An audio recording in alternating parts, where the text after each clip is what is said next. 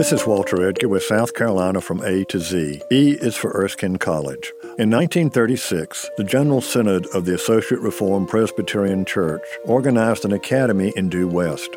A professor of divinity was added, and the institution was incorporated as Clark and Erskine Seminary.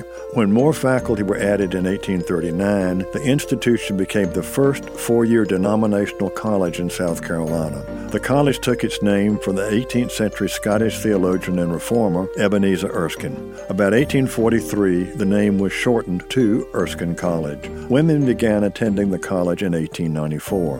In 1925, the school was accredited by the Southern Association of Colleges. Since its founding, Erskine College has played an important role in nurturing the social and cultural cohesion of the Associate Reformed Presbyterian Church. Generations of Associate Reformed Presbyterians from across the South have sent their children to college in Due West.